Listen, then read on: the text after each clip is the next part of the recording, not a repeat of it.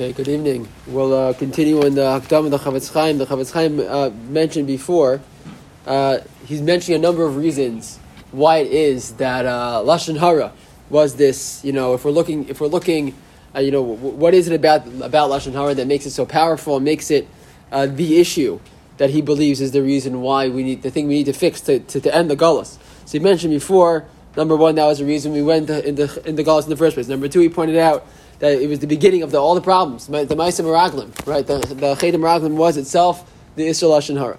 But then he says more than that.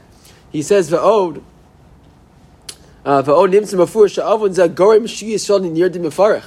It was also the reason why Am Yisrael ended up in Mitzrayim, and we ended up serving as slaves. Why was that? Because what happens when Moshe Rabbeinu goes out and he sees two individuals fighting, right? They're fighting with each other, and one of them says, "Wait, you're going to kill me like you killed the Mitzri?" And he says, Moshe said to himself, "Achei noda hadavar." Now I know, he says, why. The simple pshat, I know it's known. So what's known? So the simple pshat is what's known is he realized that people knew that he had killed the Mitzri. Right? But the Medrash says, and Rashi quotes, that no, it was that he understood that this was that. I'll tell you why these people are enslaved, and the answer is because they can't get along with each other. When he saw the way they were fighting with each other and the way they were treating each other, Achei noda davar. Now I know what the reason is why Am Yisrael is stuck in Mitzrayim. So that's another pshat. Another reason, this is another reason we find in the Medrash Rabbah.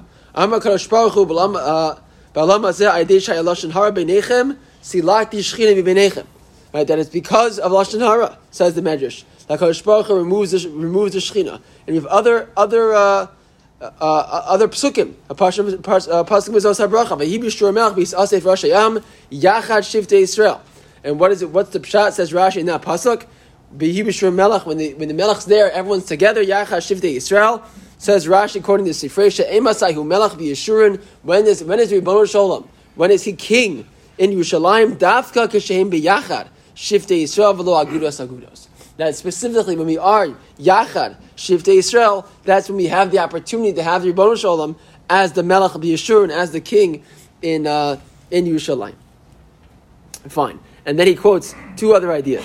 He says, besides that, he says, how could it be? How can we ask the Ribono Sholem to have brachos bestowed upon us? We want it. If we're continuing to be involved in this Avera.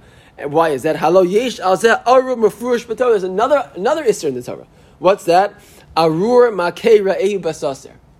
An arur, a curse about anybody who hits their friend in darkness. What does that mean? You silently hurt your friend. To silently hurt another person means to speak about them behind their back. Right? That's what it means. So he says you have another, again, over and over again in the Torah, different explanations for why this Avera is so strong.